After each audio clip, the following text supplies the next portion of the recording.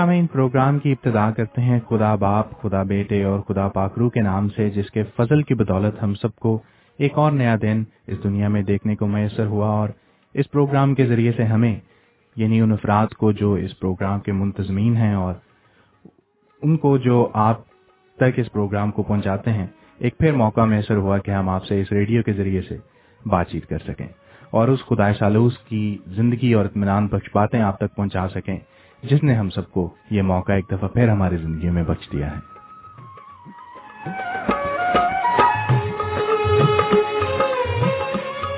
इसके साथ साथ आपको बताते चलें कि आज मोरखा 19 अगस्त सन 2012 बरोज इतवार है और बरतानवी घड़ियों के मुताबिक इस वक्त सुबह के 8 तकरीबन 5 मिनट हो चुके हैं और इस वक्त आप अंबर रेडियो की नशरियात समाअत फरमा रहे हैं। और हर सहरे इतवार की तरह इस वक्त आपकी खिदमत में आपका अपना प्रोग्राम, जिसको आप खुदा की आवाज के नाम से जानते हैं, पेशे खिदमत है। आज के इस उर्दू प्रोग्राम में भी हमारा और आपका साथ अब से लेकर सुबह के 10 बजे तक रहेगा, जिस दौरान हस्बे मामूल आपके लिए प्रोग्राम में मसीही नगमे, तिलावत कलाम पाक, खुदा की आवाज उसके बंदे के जरिए से, परवरदिगार से दरख्वास्तें दुआ के जरिए और आपसे बातचीत का सिलसिला शामिल प्रोग्राम रहेगा।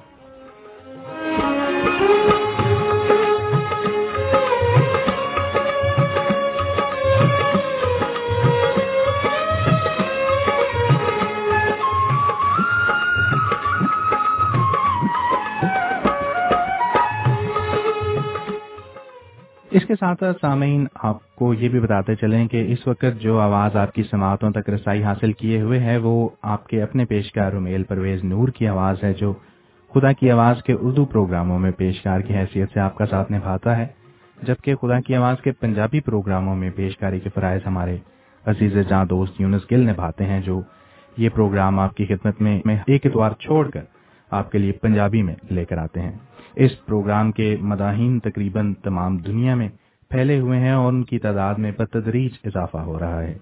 हर रोज बहुत से नए सामीन कराम इस बैनुल-अक़वामी खानदान का हिस्सा बनते हैं, जो न सिर्फ इस प्रोग्राम को बराह रास्त समाअत फरमाते हैं या देखते हैं, बल्कि बाद अज़ां प्रोग्राम की रिकॉर्डिंग से भी मुस्तफीद होते हैं और बड़ी मोहब्बत और खलूस का इजहार दुआएं देकर करते हैं, जिनके लिए हम तहे दिल से आपके ममनून हैं। अब से कमोबेश 2.5 बरस कबल इस प्रोग्राम की बुनियाद रखी गई और देखते ही देखते खुदा की आवाज ने बैनुल-अक़वामी सतह पर सुनने वालों के दिलों में घर कर लिया। सामीन ही की ख्वाहिश को मद्देनजर रखते हुए इस प्रोग्राम का दौरानिया 1 घंटे से बढ़ाकर 2 घंटे किया गया और फिर इसको उर्दू और पंजाबी जुबानों में यके बाद दीगरे पेश किया जाने लगा और फिर आप ही की बेइंतहा पसंदीदगी के बायस उर्दू पंजाबी पेशकार एक ही प्रोग्राम में शामिल होने लगे। और अब प्रोग्राम में अगर आप किसी और मुस्बत तब्दीली के ख्वाह हैं, तो हमारी आपसे दरख्वास्त है कि आप प्रोग्राम में शामिल हों, प्रोग्राम में हिस्सा लें और किसी भी तरीके से राब्ता करके हमें अपनी उस ख्वाहिश को हम तक पहुंचाएं और हम जरूर उसको सामने रखते हुए प्रोग्राम में तब्दीली करेंगे।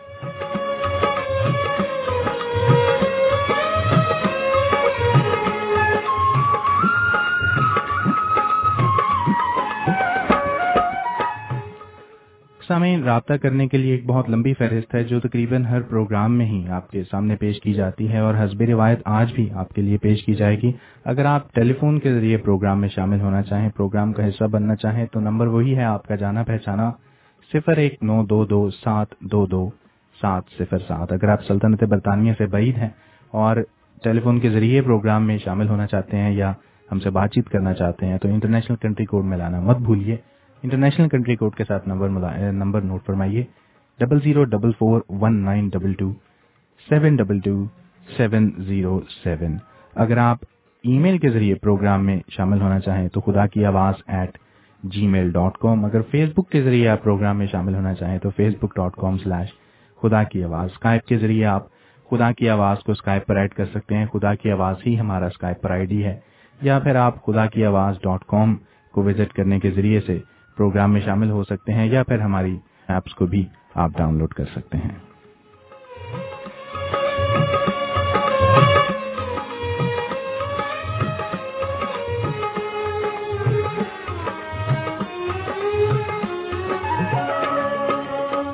सामीन, प्रोग्राम अब से लेकर ठीक सुबह के 10 बजे तक जारी रहेगा, जिसमें बहुत कुछ है आपके فی الحال شامل کرتے ہیں خوبصورت سا زبور، جس کے بعد پروگرام کو جاری رکھیں گے اور آپ سے بات چیت کے سلسلے کو بھی اسی طرح جاری رکھیں گے. اگر آپ پروگرام میں شامل ہونا چاہیں تو 01922722707.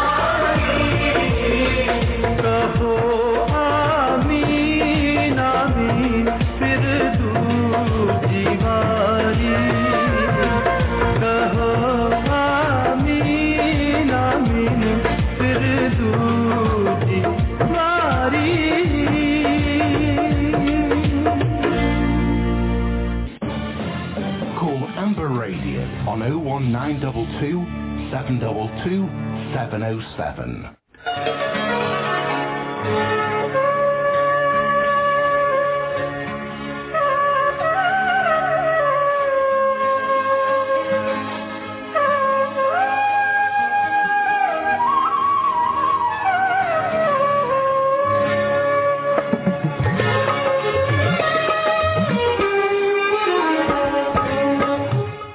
सामीन, एक दफ़ा फिर आपको सुबह खैर कहते हैं और आपका प्रोग्राम में एक दफ़ा फिर से इस्तकबाल करते हैं। आपको याद दिलाते चलें कि आप 103.6 FM अंबर रेडियो पर सुबह की नशरियात समाअत फरमा रहे हैं और इस वक्त जो प्रोग्राम आपकी खिदमत में पेश किया जा रहा है उसको आप हर इतवार की सुबह 8 बजे से लेकर 10 बजे तक इसी रेडियो से समाअत फरमाते हैं और इसका नाम खुदा की आवाज़ है।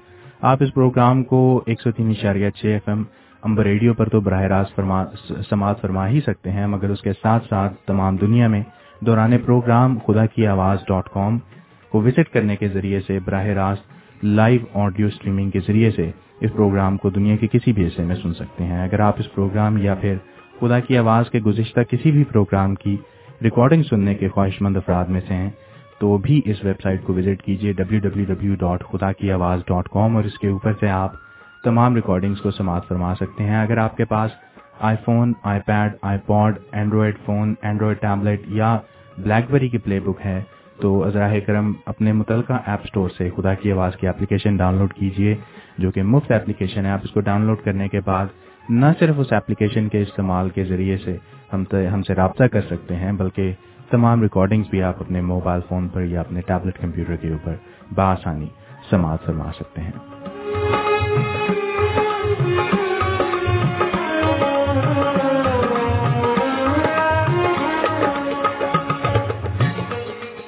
सामीन, इस मुख्तसर सी कमर्शियल ब्रेक से पहले बातचीत हो रही थी आपसे और आपको बता रहे थे कि आप इस प्रोग्राम की बुनियाद अब से तकरीबन 2.5 बरस कबल रखी गई और फिर इस प्रोग्राम में बहुत सी तब्दीलियां की गई जो कि आपकी ख्वाहिशात को मद्देनजर रखते हुए की गई हैं।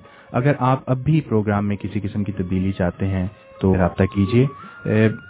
इस प्रोग्राम में बड़े बड़े टॉपिक्स को एक सीरीज वार सिलसिले में टैकल किया गया है और एक सिलसिलावार तरीके से आपके लिए पेश किया गया है। हमारे साथ इज़्ज़त-माब जनाब पादरी लूथर फयाज सैमुअल जो Saint Matthew's Asian Congregation Church of England से तशरीफ लाते हैं, हर इतवार को वो इस काम को सरअंजाम देते हैं बड़ी खूबसूरती से। और अगर आपको याद होगा कि चंद हफ्ते कबल हम बातचीत कर रहे थे 7 मोहलक तरीन गुनाहों पर, 7 डेडली सिंस पर। अब वो सीरीज इख्तिताम पजीर हुई है। अगर आपके पास कोई ऐसा टॉपिक है जो आप इस रेडियो से, इस प्रोग्राम में जिसके ऊपर सुनना चाहते हैं, जानना चाहते हैं, सीखना चाहते हैं तो ज़रूर रब्ता कीजिए। बहुत से ऐसे सामीन हैं जिन्होंने अपनी अपनी आरा से हमें नवाजा है और वो हमारे पास महफूज हैं। हम चाहते हैं कि और भी सामीन अपनी राय का इजहार करें, हम तक वो टॉपिक, वो मजमून पहुँचाएँ जिसके मुतालिक वो सुनना चाहते हैं और जानना चाहते हैं, ताकि फिर हम एक फ़ाइनल मजमून को सेलेक्ट कर आपके लिए इस प्रोग्राम में पेश कर सकें। राब्ता करने के लिए तरीका वही है 01922722707। स्काइप पर खुदा की आवाज़, ईमेल के जरिए खुदा की आवाज़@gmail.com। अगर आप प्रोग्राम में लाइव बातचीत करना चाहें तब भी, और अगर आप ऑफ द एयर बातचीत करना चाहें तब भी इसी नंबर और इन्हीं डिटेल्स का सहारा लीजिए।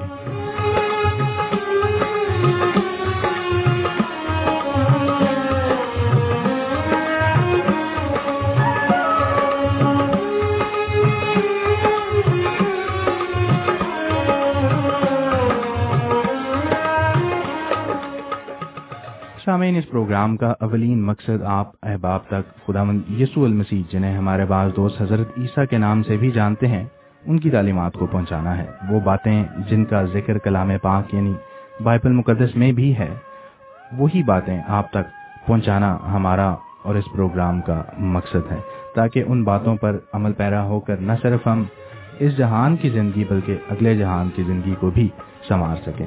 ये प्रोग्राम मजहबी नौयत का प्रोग्राम है और इसके बावजूद कि इसमें मसीही तालीमात पर रोशनी डाली जाती है, मगर इसका मतलब ये हरगिज़ नहीं कि ये प्रोग्राम महज मसीहों के लिए मौकूफ़ है। अगर आप तक ये आवाज़ पहुंच रही है मगर आप मसीही मजहब से ताल्लुक़ नहीं रखते तो भी हमारी आपसे पुरजोर इल्तमास है कि आप प्रोग्राम को ज़रूर समाअत फरमाइए और हमारे कवी ईमान के मुताबिक आप यकीनन इस प्रोग्राम की सुनवाई से बरकत हासिल करेंगे, क्योंकि मसीह यीशु, जिन्हें हमारे पास दोस्त हज़रत ईसा के नाम से जानते हैं, इस दुनिया में किसी मजहब, फिरके, ज़ात या रंग के लोगों के लिए तशरीफ नहीं लाए, बल्कि तमाम दुनिया के वास्ते आए, और इसलिए आए कि हर कोई ज़िंदगी पाए और कसरत की ज़िंदगी पाए।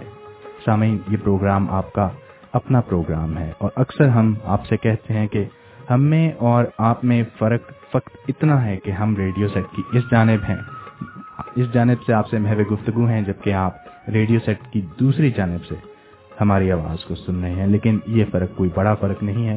آپ جب بھی چاہیں 0192227220707 کے استعمال سے یا بتائے گئے کسی بھی رابطے کے ذریعے کو استعمال میں لاتے ہوئے آپ پروگرام میں شامل ہو سکتے ہیں. آپ بھی ریڈیو سیٹ کی اس جانب آ سکتے ہیں. ہماری طرف سے آپ کو دعوت ہے.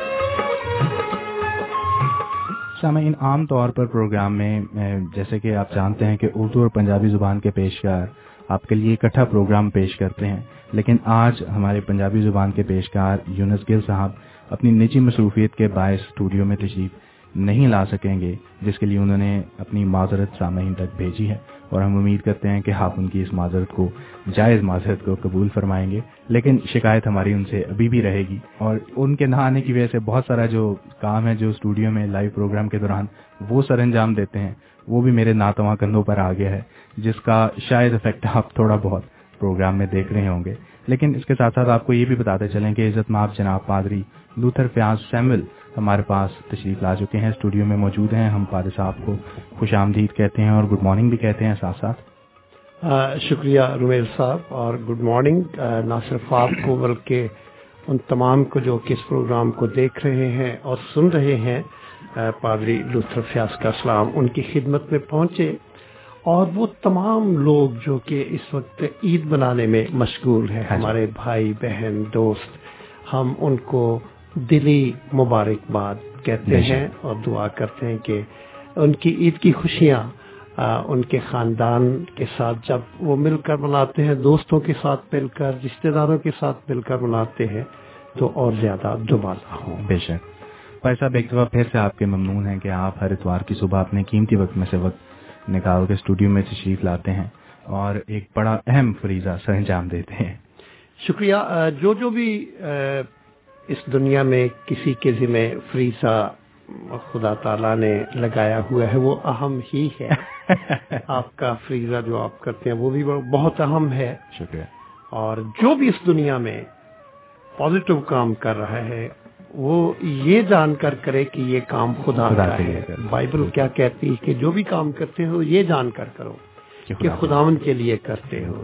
اور جب ہم یہ جان لیتے ہیں کہ جو بھی کام ہم کر رہے ہیں خداوند کے لیے کر رہے ہیں، تو وہ نہ صرف کام اہم ہوتا ہے بلکہ بندہ بھی جو کام کرتا ہے وہ بھی اہم ہو جاتا ہے. بے شک. بھائی صاحب، آج یونس صاحب اسٹوڈیو میں موجود نہیں ہیں، جن کی کمی خاصی محسوس ہو رہی ہے. یہ تو ہے. ان کے ہونے سے بڑی تسلی سی رہتی ہے. بہت سارے کام ایسے ہیں جن کا وہ خیال رکھتے ہیں، لیکن آج ان کے نہ ہونے کی وجہ سے وہ کام بھی ہمیں دیکھنے پڑیں گے. لیکن ہماری دعا ہے کہ وہ جہاں گھر میں ہیں یا باہر ہیں، جو بھی کر رہے ہیں، خدا ان کی حفاظت کرے اور ان کے ساتھ ہو.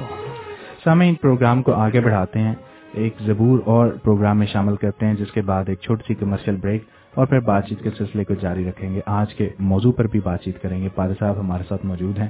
ہمیں بڑی امید ہے کہ آپ بھی ہمارے ساتھ موجود رہیں گے. ملتے ہیں زبور کے اور مختصر سی کمرشل بریک کے بعد.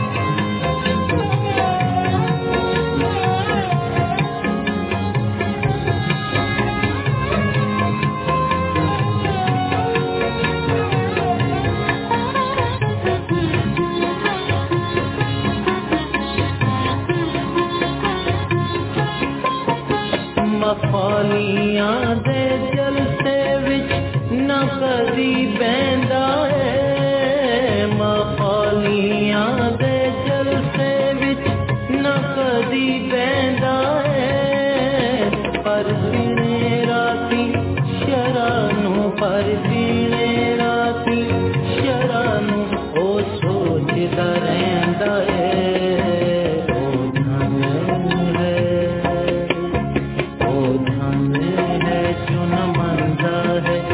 सला शरीरां दे ना टुरदायो बुरियां दे रात कदी दे ओ धन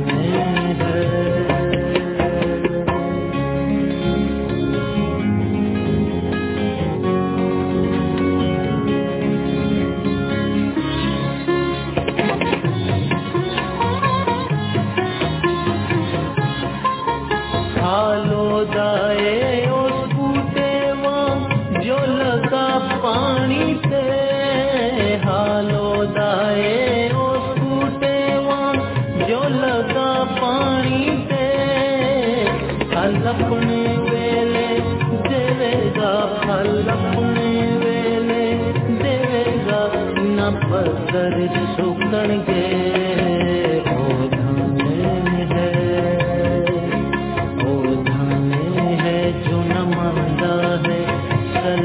शरीरां दे ना टुरदायो बुरियां दे रात कदी दे ओ धन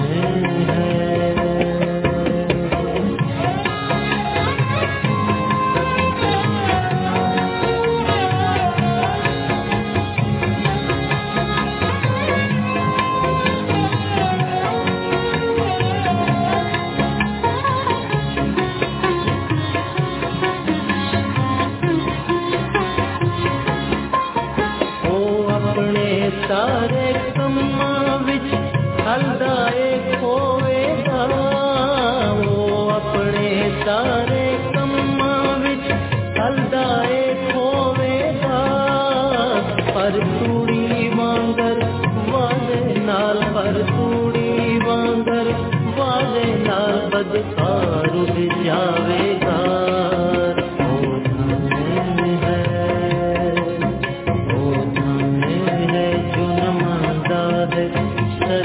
शरीरां दे ना टुरदायो बुरियां दे रात कदी दे ओ धन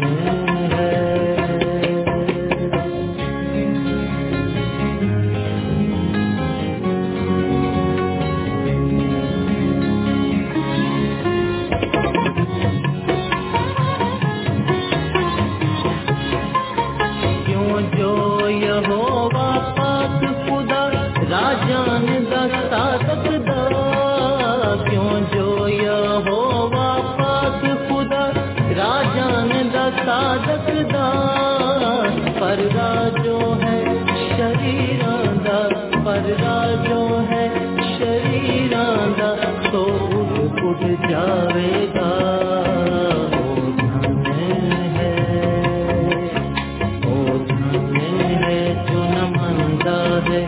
सला शरीरां दे ना टुरदायो बुरियां दे रात कदी दे ओ धन है ओ धन है ओ धन है 103.6 FM Amber Radio 103.6 FM Amber Radio. Call Amber Radio on 01922 722 707.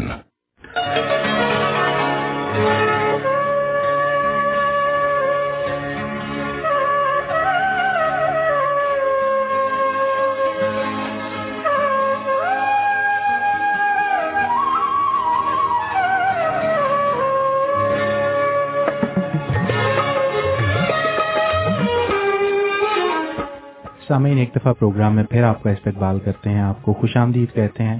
अगर आपने अभी ट्यून इन किया है तो आपको बताते चलें कि आप 103.6 FM अंबर रेडियो पर सुबह की नशरियात समाअत फरमा रहे हैं। और इस वक्त जो प्रोग्राम आपकी खिदमत में पेश किया जा रहा है उसका नाम खुदा की आवाज़ है और ये प्रोग्राम हर इतवार की सुबह 8 बजे से लेकर 10 बजे तक आपकी खिदमत अक़दस में पेश किया जाता है। इस प्रोग्राम में मसीही नगमे, तिलावत कलाम पाक, खुदा की आवाज़ खुदा के बंदे के ज़रिए से दुआएं और आपकी टेलीफोन कॉल्स का सिलसिला शामिल होता है। हमें उम्मीद है कि अगर आपने हमें अभी ज्वाइन किया है तो आप 10 बजे तक हमारा साथ निभाएंगे।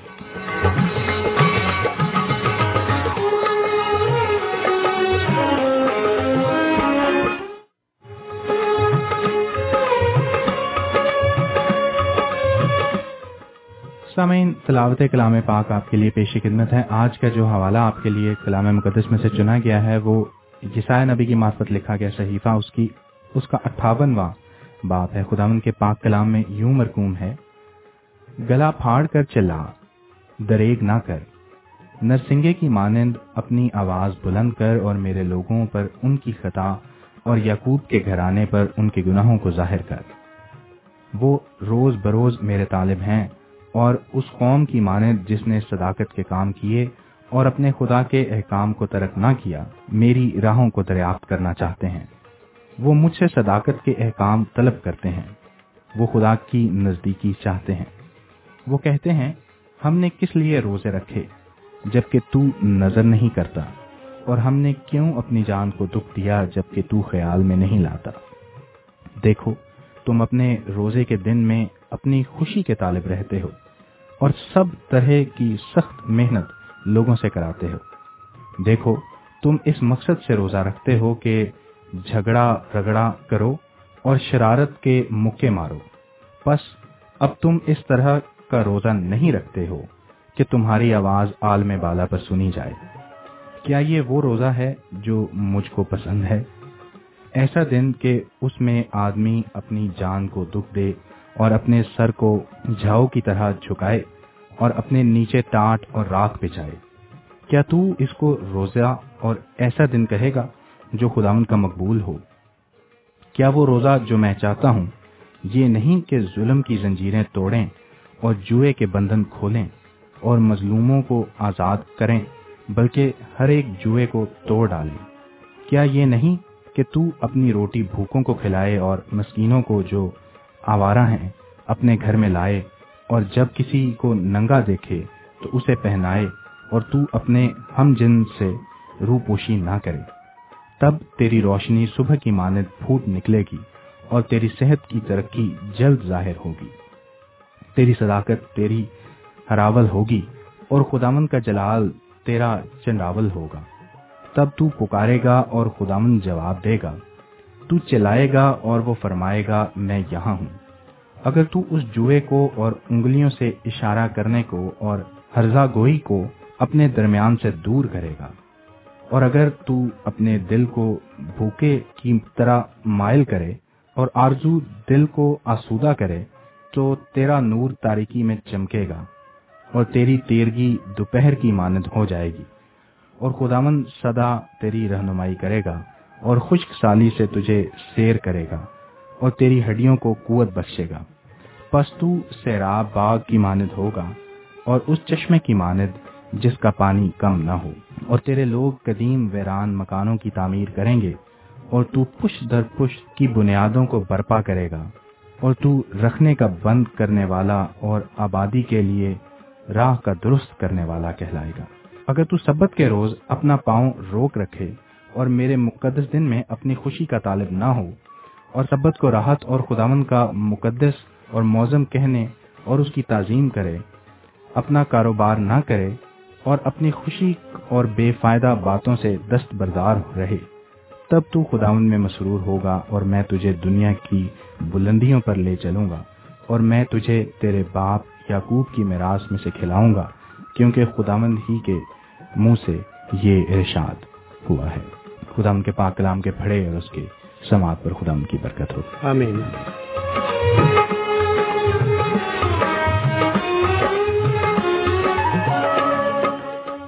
सामीन, जो हवाला आपके सामने तलावत किया गया, आप यकीनन उससे समझ गए हैं कि रोजे का जिक्र इस हवाले में पाया जाता है। अब से चंद प्रोग्राम कबल और गुज़िश्ता प्रोग्राम में भी हमें चंद फरमाइशें मौसूल हुई जो कि मसीही और गैर मसीही लोगों की जानिब से भी थी कि रोजे पर बातचीत की जाए। आप जानते हैं कि बहुत सारी कौमें जो हैं वो रोजे को ऑनर करती हैं, जिनमें मसीही भी हैं, मुसलमान भी हैं और हिंदू बरादरी के भी लोग हैं। आजकल माह रमज़ान जारी है, बल्कि चंद علاقوں میں چند ممالک میں آج رمضان کا مہینہ ختم ہو چکا ہے اور آج عید منائی جا رہی ہے، جن لوگوں کو ہماری جانب سے بہت بہت عید مبارک. لیکن چند ممالک میں، چند علاقوں میں آج آخری روزہ ہے. آج ہمارے ساتھ عزت مآب جناب پادری لوتھر فیاض سیموئل موجود ہیں، جن کے ساتھ مل کر ہم روزے پر بات چیت کریں گے. شکریہ رویل صاحب، آپ نے بہت اچھا حوالہ پڑھا ہے روزے کے بارے میں. تو ہم نے پہلے ہی اپنے دوستوں کو، مسلمان دوستوں کو، عزیزوں کو مبارکباد، عید کی مبارکباد دے دی ہے. لیکن میں تمام سننے والوں کی خدمت میں ایک سچی بات پیش کرنا چاہتا ہوں. وہ یہ ہے کہ یہ جو عید منائی جا رہی ہے یہ روزوں کے بعد کی عید ہے، جسے چھوٹی عید بھی کہا جاتا ہے. ٹھیک ہے، اوکے. لیکن یہ روزوں کے 30 دن کے بعد جو روزے ہیں وہ ختم ہو جاتے ہیں اور اس کے بعد عید منائی جاتی ہے. ہاں جی. مسیحیت میں بھی 40 دنوں کے جب روزے ختم ہوتے ہیں تو عید منائی جاتی ہے، جسے ہم عید قیامت المسیح کہتے ہیں. بالکل. لیکن میں بڑا بے باک ہو کر یہ بات کہنا چاہتا ہوں کہ میں سمجھتا ہوں کہ عید منانے کا حق اسی کو ہے جو کہ روزہ رکھنے کے عمل سے گزرا ہو. کیونکہ یہ روزوں کے بعد کی عید ہے، اور اگر کلیم کرتے رہنا کہ جی روزہ ہے، ہم روزے کے مہینے سے گزر رہے ہیں، رمضان کے مہینے سے گزر رہے ہیں، یا لینٹ کا سیزن جو ہے ہم گزار چکے ہیں اور آج ہم عید منا رہے ہیں، اپنی جگہ ٹھیک ہے، عید کو منانا چاہیے.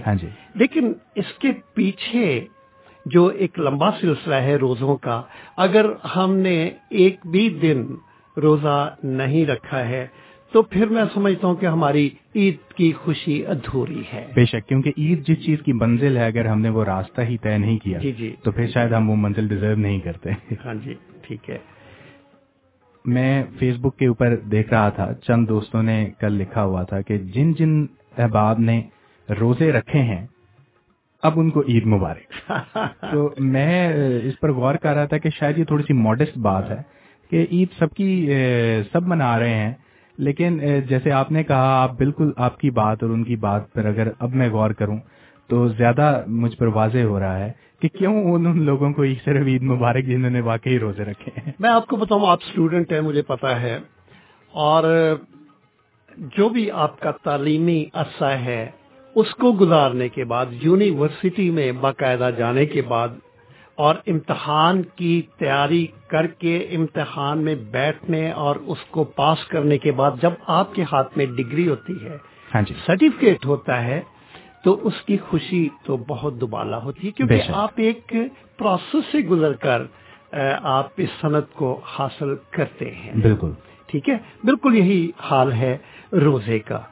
تو جب ہم روزے کے بارے میں بات کرتے ہیں تو آپ بھی جانتے ہیں کہ ہم ایک ایسی دنیا میں رہتے ہیں جو کہ ملٹی نیشنل دنیا ہے. اس دنیا میں صرف انگلینڈ نہیں، میں پوری دنیا کی بات کر رہا ہوں، مختلف قومیں بستی ہیں، اور آپ نے کچھ مذاہب کا نام بھی لیا ہے جو کہ روزوں کو آبزرو کرتے ہیں. یہودی ہیں، مسیحی ہیں، اسلامی لوگ ہیں، پھر آپ نے ہندوؤں کا اور بہت سے لوگوں کا. لیکن ایک ایسا مذہب بھی ہے جو کہ روزہ آبزرو کرتا ہے. جی آپ کو پتا وہ کون سا ہے؟ ایک نیا مذہب میں بتانے لگا ہوں. پلیز بتائیے. وہ ہے فگر کانشینس. جن کو پتا ہوتا ہے کہ وہ موٹے ہو گئے ہیں، ڈسفگر ہو گئے ہیں، تو وہ پھر اپنے آپ کو بیلنس میں لانے کے لیے، فگر بیلنس میں لانے کے لیے پھر وہ روزہ رکھتے ہیں. چلیں، یہ تو اور پر سب ایسے لوگوں کے لیے خاص طور پہ جب ان کے مذہب کے روزے آن پہنچیں تو ان کے لیے تو بڑا فائدہ ہو جاتا ہے، کیونکہ ایک تو وہ ویسے ہی روزوں پر جانا چاہتے ہیں اور دوسرا یہ کہ مذہبی فریضہ بھی سر انجام دیتے جاتے ہیں. لیکن یہ میں آپ کو بتاؤں کہ فگر کانشیس کا روزہ اور مذہبی روزہ یہ ڈفرنٹ روزے ہیں. ٹھیک ہے جی. آپ اسلام کے اندر جو روزہ ہے وہ فرض ہے.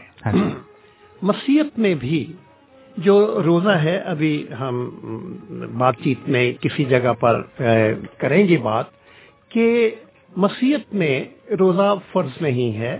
بلکہ بھائی صاحب اسی سے بات چیت کا آغاز کیوں نہ کریں؟ ہاں ٹھیک ہے، مسیحیت میں روزہ فرض نہیں ہے. ہاں جی. لیکن مسیحیت میں روزہ ایک حکم ہے. ٹھیک ہے، اس حکم کو ماننا چاہیے. تو ہم کہہ سکتے ہیں کہ اس طریقے سے یہ جو روزہ ہے وہ ایک مذہبی فریضہ بن جاتا ہے.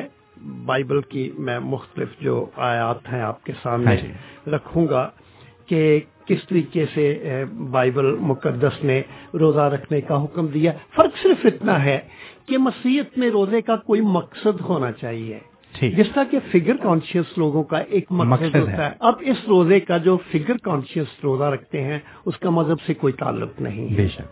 اور جو مذہب کا روزہ رکھتے ہیں، مذہب کے تناظر میں جو روزہ رکھتے ہیں، وہ آٹومیٹکلی فگر کو بھی کور کر دیتا ہے. لیکن ان کا مقصد جو ہے یا تو روزے کو فرض سمجھ کر رکھنا ہے، یا پھر جو کوئی بھی مقصد ہے. بہت سارے مقصد ہیں روزہ رکھنے کے. خدا کی جو نزدیکی ہے اس کو حاصل کرنا، اور بعض لوگ جو روزہ رکھتے ہیں تو وہ ماتم کا اظہار بھی ہوتا ہے. پاک کلام کے اندر اس کے بہت سارے حوالے پائے جاتے ہیں، اور مختلف اس کے ہو سکتے ہیں، مقصد ہو سکتے ہیں. لیکن اگر مقصد کے تحت ہم روزہ نہیں رکھتے ہیں تو پھر وہ فاقہ ہے. پھر وہ روزہ نہیں ہے، وہ فاقہ ہے، بھوکے رہنا ہے. اور بھوکے تو فگر کانشیس لوگ بھی رہتے ہیں. صاحب ایک چھوٹا سا سوال ہے کہ آپ نے ابھی فرمایا کہ روزہ مسیحیت میں روزہ فرض نہیں ہے، لیکن یہ ایک حکم ہے. لیکن اگر ہم اسی بات تھوڑا سا بغور جائزہ لیں تو جو احکام ہیں وہ بھی تو ہم پر فرض ہیں. آپ اس پر اگر تھوڑی سی وضاحت فرما دیں. اوکے، ہاں یہ بڑا اچھا خوبصورت سوال ہے. مسیحیت میں یہ روزہ فرض کیوں نہیں ہے؟ بات یہ ہے کہ اچھے کام جو ہیں، غیر مسیحیت کے جو لوگ ہیں وہ سمجھتے ہیں کہ ہمارے اچھے کام جو ہیں ان کی وجہ سے ہمیں ہمیشہ کی زندگی حاصل ہوگی، خدا کی قربت حاصل ہوگی، اور جنت الفردوس میں جگہ ملے گی. ٹھیک ہے، یہ ایک خیال ہے. لیکن بائبل کہتی ہے کہ ہمارے سارے اچھے کام جو ہیں وہ گندی دھجیاں ہیں. بالکل ہم ہو ہی نہیں سکتا ہے. اب میں بائبل سے ہٹ کر بات کرتا ہوں. ہم انسان ہیں، نہ جانے ہم پورے دن میں کتنی بار غلط باتیں سوچتے ہیں. ہاں جی، رائٹ. اگر کرتے نہیں تو سوچتے ہیں. تو بائبل اور خداوند یسوع مسیح کے اقوال زریں جو ہیں وہ یہ کہتے ہیں کہ اگر کسی شخص نے اپنے دل میں کسی برائی کو سوچ لیا تو وہ برائی کر چکا. تو برائی جو ہے وہ گناہ ہے. اس لیے بائبل کہتی ہے کہ ہمارے اچھے کام جو روزہ ہے، جو دوسری، وہ ہمیں جنت نہیں دلا سکتے ہیں، وہ ہمیں ہمیشہ کی زندگی نہیں دلا سکتے ہیں.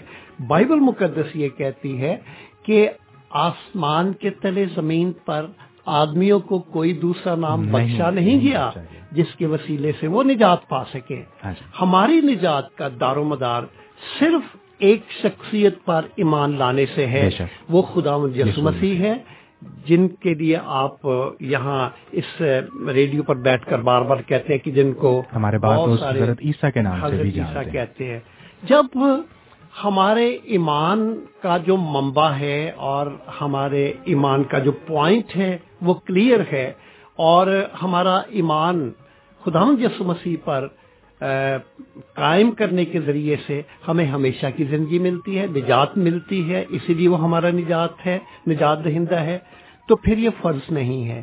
ہاں، بائبل کے اندر یہ حکم کے طور پر ضرور انہیں کہا گیا ہے کہ، اور میں دوران گفتگو میں یہ بتاؤں گا کہ یہ بائبل میں کہاں کہاں ان کا حکم جو ہے وہ صادر کیا گیا ہے. مثال کے طور پر ہم احبار کی کتاب جو شریعت کی پیدائش خروج احبار 3 کتاب ہے، اس کے 16ویں باب کی 29ویں آیت میں لکھا ہے کہ یہ تمہارے لیے ایک دائمی قانون ہو کہ 7वें महीने की 10वीं तारीख को तुम अपनी अपनी जान को दुख देना, और इस दिन कोई खास देसी या परदेसी जो तुम्हारे बीच बूदोबाश रखता हो किसी तरह का काम ना करे।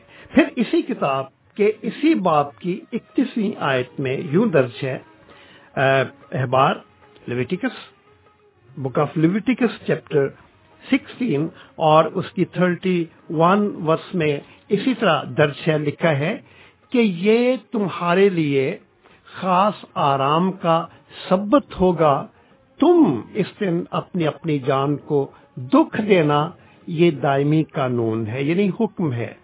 इसी तरह हम गिनती की किताब में पढ़ते हैं 29 बाब और उसकी 7वीं और फिर 30वें बाब की 13वीं आयत में तकरीबन यही हुक्म दोहराया गया है, जान को दुख देना, और इससे मुराद यही है कि ना कुछ खाया जाए ना पिया जाए और यूं जिस्म की रगबत से इज्तनाब जो है वो बरता जाए। तौरेत में बार बार दुख सहने से मुराद तहारत की जरूरत पर जोर दिया गया है, यानी सबत की पाकीज़गी से मुतालिक बदन की पाकीज़गी का तस्वर मिलता है, ताकि दुनिया की हर चीज से मुंह मोड़कर खुदा से लो लगाई जाए। हमें नबियों के हुक्मों पर गौर करने से भी यही तस्वर मिलता है कि जान को दुख देने का खास मकसद, जिसको बाद में लफ्ज रोजे से ताबीर किया गया। हम पहला शमूएल और उसकी 7वें बाब की 5वीं और 6ठी आयत में पढ़ते हैं, इस बात को ज़ाहिर किया गया है, इसकी वजह भी बताई गई है। क्या लिखा है? शमूएल ने कहा कि सब इस्राएलियों को मिस्फा में जमा करो और मैं तुम्हारे लिए खुदा से दुआ करूंगा। बस वो सब मिस्फा में जमा हुए और पानी भरकर खुदा के आगे उंडेला और उस दिन रोजा रखा और कहने लगे कि हमने खुदावंद का गुनाह किया है।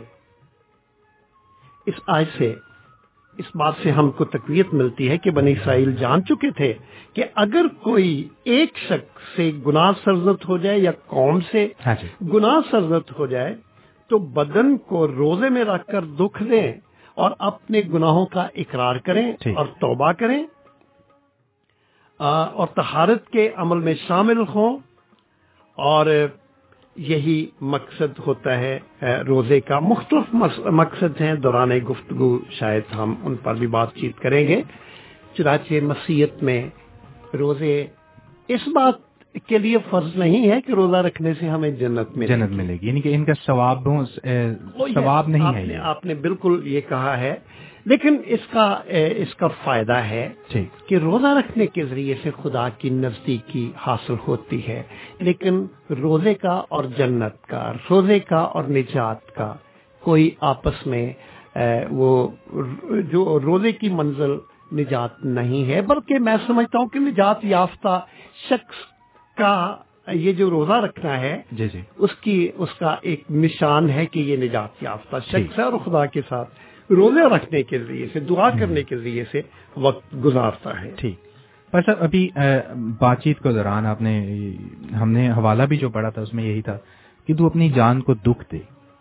अब रोजा रखने का जो मकसद है, बाज लोग इसका मकसद ये गर्दानते हैं कि हम रोजा रखकर भूखे और प्यासे रहते हैं, तो हम एक तरह से अपनी जान को दुख देते हैं और तकलीफ देते हैं उन गुनाहों के सदके जो हम रोजमर्रा जिंदगी में करते हैं, और इसके एवज खुदा ताला हमें मुआफ फरमाता है, माफी बख्शता है। बात यह है कि बाइबल जो है ये दुनिया का बेहतरीन अदब पेश करती है, क्योंकि इंसान की बातें तो ये है नहीं, ये खुदा की लश्करों के खुदा की खुदावंद रब्बुल अफ़वाज की बातें हैं।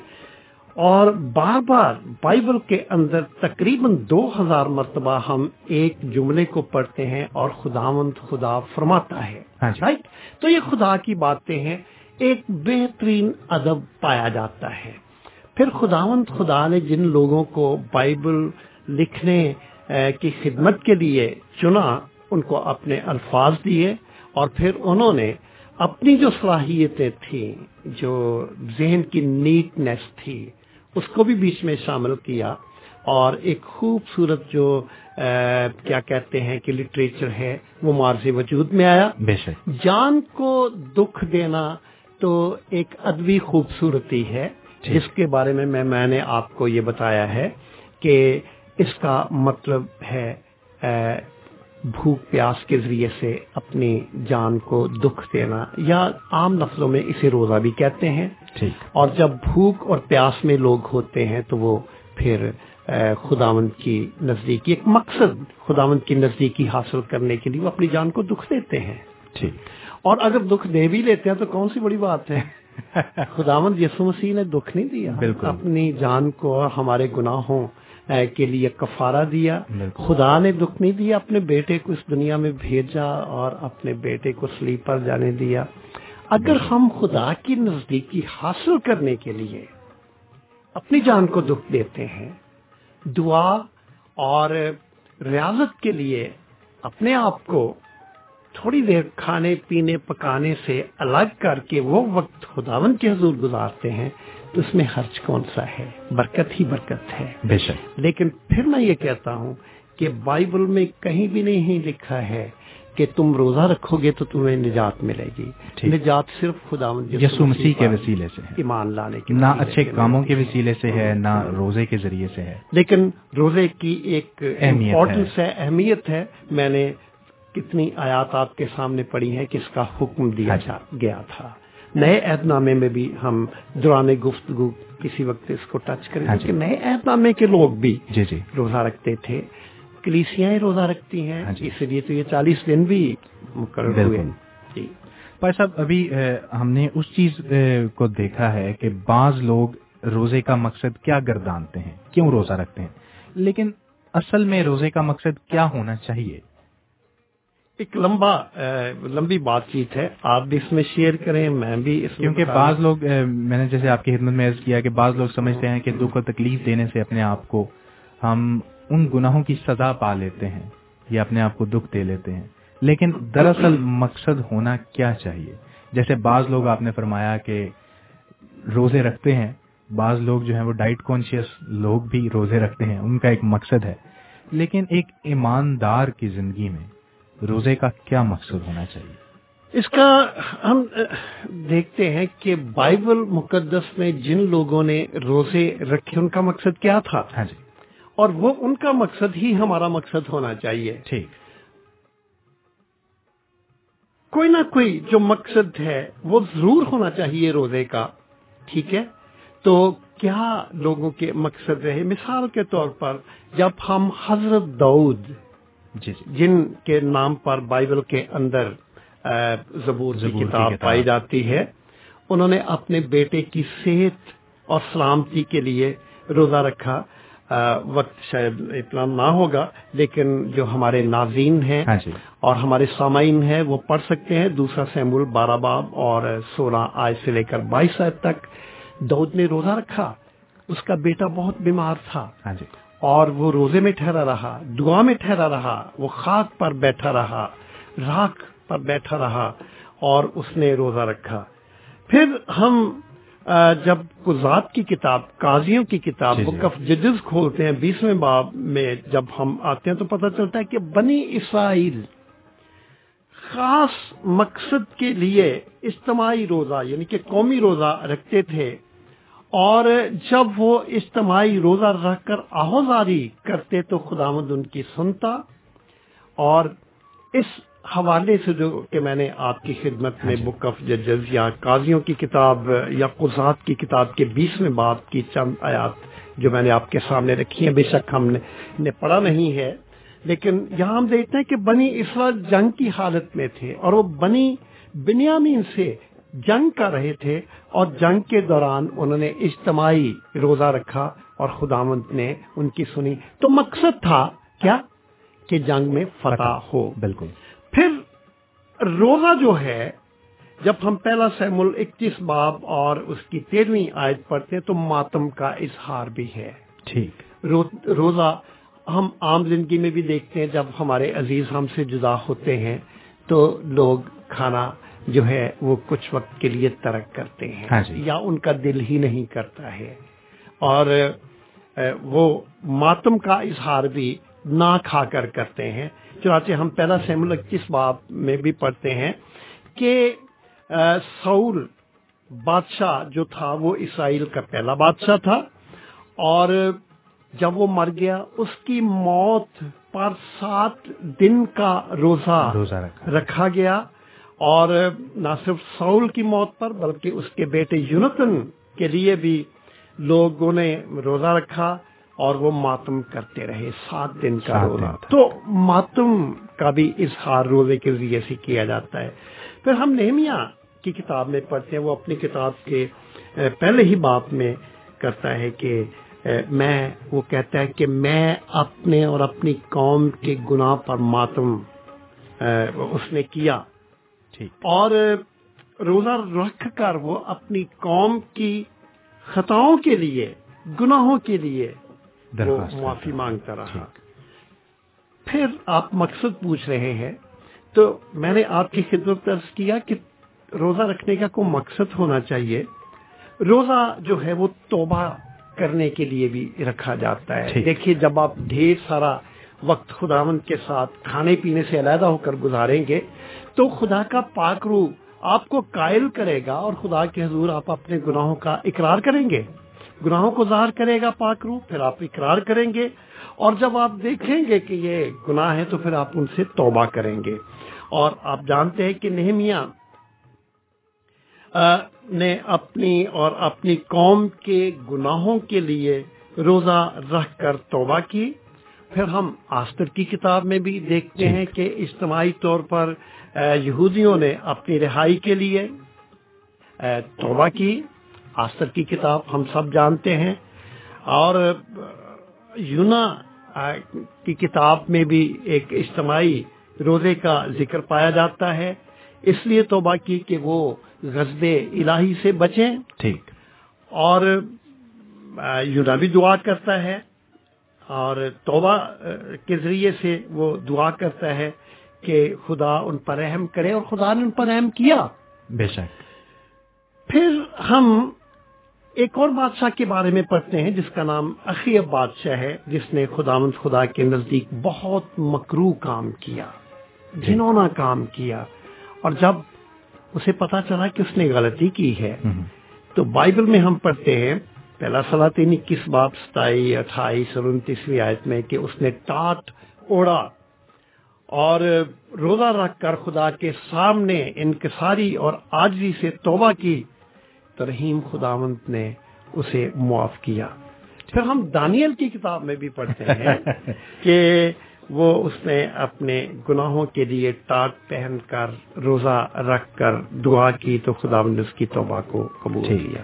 ایک اور مقصد بھی ہے، کافی سارے مقصد ہیں، کیونکہ آپ نے بات شروع کر دی اسی میں چلتے ہیں.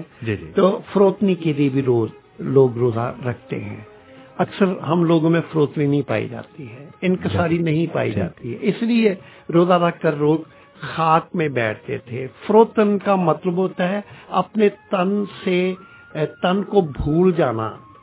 تو اب جو لوگ ہیں جو فروتن ہوتے ہیں وہ اپنے بدن کی پرواہ نہیں کرتے، وہ مٹی میں بیٹھتے ہیں. ٹھیک ہے نا؟ نہیں کہ یہ میں اتنا بڑا آدمی ہوں، خدا کے حضور کوئی بڑا چھوٹا نہیں ہے، بڑے سارے چھوٹے ہیں، اپنے آپ کو فروتن کرتے ہیں. تو عزرا نے ہمیں بتایا ہے اپنی کتاب کے 8ویں باب کی 21ویں آیت میں، اس نے انکساری کے لیے، سنجیدگی کے لیے، فروتنی کے لیے، عاجزی کے لیے اس نے روزے رکھے. اور پھر جب ہمیں یہ احساس ہو کہ ہم غلطی پر ہیں اور گناہ کر رہے ہیں تو پھر ضروری ہے کہ ہم عملی طور پر خدا کے حضور میں جھکیں. اور روزے میں بڑی قوت ہے، وہ خدا کے تخت تک ہماری آواز کو پہنچاتا ہے. اور میں نے جتنے بھی آپ کے سامنے مثالیں رکھی ہیں وہاں پر ہمیں ملتا ہے کہ خداوند نے ان ساری فریادوں کو سنا اور روزے کا جو مقصد تھا اس کو پورا کیا. پھر روزے میں ایک اور مقصد بھی لوگ رکھتے ہیں، بائبل کے لوگ اور آج کل کے لوگ بھی، کہ خدا سے ہدایت اور اس کی جو رہنمائی ہے اس کے لیے بھی وہ روزہ رکھتے ہیں. آپ جانتے ہیں حضرت موسیٰ نے 40 دن روزہ رکھا اور اس کا روزہ یہ تھا کہ اس نے نہ تو کچھ کھایا نہ پیا، اسے پتہ ہی نہیں تھا، لیکن اس کا جو رہنمائی کی جو ہدایت تھی خداوند نے قبول کی اور اسے رہنمائی دی، اور 2 تختیاں، شریعت کی 2 تختیاں، 10 حکموں کی 2 تختیاں موسیٰ کو دی، جو کہ نوع انسانی کی ہدایت کا منبع ہیں۔ اور آپ دنیا کا کوئی بھی قانون لے لیں اور آپ اس پر غور کریں تو وہ جو 10 احکام ہیں ان کے ساتھ ان کے کلابے ملتے ہیں، اس لیے کہ وہ بیسک قانون ہے تمام کیا کہنا چاہیے کہ بنی نوع انسان کے لیے۔ اور اس کے ساتھ کیا ہوا کہ جب موسیٰ کو ہدایت مل گئی 40 دن اور رات کے روزے کے بعد، پھر کیا یہ بھی ہوا کہ اس کا جو اس کی جو جسم تھا اس میں بھی تبدیلی آئی، اور لکھا کہ خداوند کے ساتھ باتیں کرنے کی وجہ سے اس کا چہرہ چمک رہا تھا بالکل، اور لوگ ڈرتے تھے بالکل، اور اسے نقاب اوڑھنا پڑا۔ چنانچہ مقصد تھا ہدایت کے لیے، رہنمائی کے لیے، اور موسیٰ خدا کی ہدایت، رہنمائی اور اس کے نور سے بھر گیا۔ پھر ایک اور مقصد بھی روزے کا ہو سکتا ہے کہ ڈیڈیکیشن کے لیے، مخصوصیت کے لیے روزہ رکھا جاتا تھا۔ نئے عہد نامے میں پڑھتے ہیں کہ جب لوگ خدمت کے لیے مخصوص ہوتے تھے، آج کل تو ہر جگہ آپ کو پاسٹرز نظر آتے ہیں، پہلے وہ لوگ جو کہ پاسٹرز کو مخصوص کرتے تھے اور وہ پاسٹرز جو کہ خدمت کرنا چاہتے تھے وہ روزے کے پروسیس سے گزرتے تھے۔ ہم اعمال کی کتاب کے 13ویں باب میں پڑھتے ہیں، ضرورت نہیں ہے کہ میں ساری آیات کو دہراؤں، اور ہم دیکھتے ہیں کہ جو خدام تھے، جو پاسٹرز تھے، وہ باقاعدہ روزے کے عمل سے گزرتے تھے، اور یہی وجہ ہے کہ ان کی منادی میں، ان کی خدمت میں، ان کی کلیسیا میں ایک اثر پایا جاتا تھا، اور کیونکہ وہ خداوند سے قوت پاتے تھے۔ جی بھائی صاحب، آپ نے ایک بات جو آپ نے کہی جو میرے ذہن میں ابھی تک ہے وہ یہ کہ جتنی بھی مثالیں آپ نے پاک کلام میں سے ہمیں دی، اس کے ساتھ آپ نے یہ کہا کہ وہ سب چیزیں جو ہیں، وہ سب مقاصد جو ہیں وہ پورے ہوئے۔ اور جب ہم نے یسایہ 58 باب کی تلاوت اپنے سامعین کے لیے بھی کی تھی، اس میں بھی کچھ ایسی وجوہات کا ذکر تھا کہ ہم سمجھتے ہیں کہ ہماری جو مناجات ہے اور جو ہمارا مقصد ہے وہ عرش بری تک کیوں نہیں پہنچ رہا، اور اس کی شاید وجہ ہم خود ہی ہوتے ہیں، شاید ہماری نیتوں میں فطور۔ اور یہ آپ بہت اچھا سوال کیا ہے۔ یعقوب رسول اس کا جواب دیتا ہے، اگر میں تھوڑی سی آپ سے اجازت کرنا چاہتا ہوں کہ یعقوب ایک نئے عہد نامے کا رسول ہے، تو وہ اس بات کا جواب دیتا ہے، وہ کیونکہ بعض دفعہ لوگ روزہ رکھتے ہیں اور مقصد بھی سامنے رکھتے ہیں، لکھا ہے نا کہ لیکن پورا نہیں ہوتا۔ 58 باب میں بھی لکھا ہے کہ ہم نے اپنے بدن کو دکھ دیے جبکہ تو ہماری سنتا نہیں ہے، تو ہم نے کیوں نہیں سنتا ہے؟ یہ ایک بڑا امپورٹنٹ سوال ہے۔ اگر ہم یعقوب کا خط اس کا 4 باب اور 3 آیت پڑھیں تو، بلکہ میں سمجھتا ہوں کہ ہم 2 آیت سے پڑھتے ہیں، لکھا ہے تم خواہش کرتے ہو اور تمہیں ملتا نہیں، خون اور حسد کرتے ہو اور کچھ حاصل نہیں کرتے، تم جھگڑتے اور لڑتے ہو، تم اس لیے نہیں ملتا کہ مانگتے نہیں، تم مانگتے ہو اور پاتے نہیں اس لیے کہ بری نیت سے مانگتے ہو۔ روزہ کیوں نہیں قبول ہوتا؟ دعا کیوں نہیں قبول ہوتی؟ ہم مانگتے ہیں، آپ کا جو سوال ہے کیوں نہیں ملتا ہے؟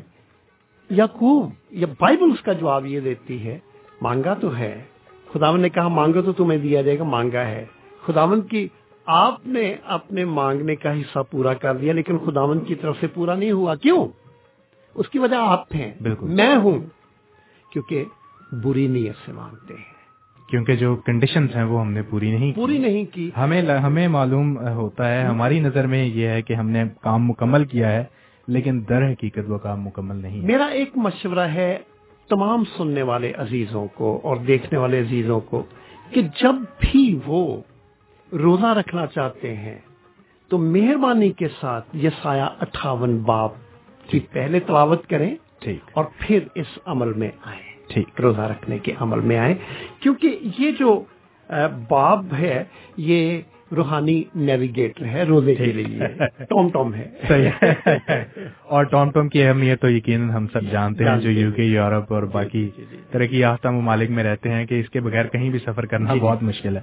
पर साहब एक छोटी सी बात करूंगा जिसके बाद आपका कमेंट चाहता हूं, उसके बाद फिर हम एक छोटी सी कमर्शियल ब्रेक की जानिब चलेंगे। अभी तक जो मैं रोजे का मतलब समझा हूँ, आप मेरी दुरुस्तगी कीजिए अगर मैं इसको ठीक नहीं समझ सका या मेरी अगर डेफिनेशन ठीक नहीं है तो, और आप इस पे कमेंट भी जरूर कीजिए कि जो चीजें हमें पाक कलाम में से नजर दिखाई देती हैं, जो मिसालें भी आपने हमें दी, उनसे ये वाज़ेह होता है कि रोजे का जो अवलीन मकसद है वो अपने आप को सिर्फ भूखा प्यासा रखना नहीं है, लेकिन अपनी जो तवज्जो है वो मुकम्मल तौर पर खुदावंद की तरफ मरकूज करना है, और इस तरह से खुदावंद में घुस जाना है, इस तरह से उसमें महव हो जाना है कि हमें भूख और प्यास का ख्याल ही ना रहे।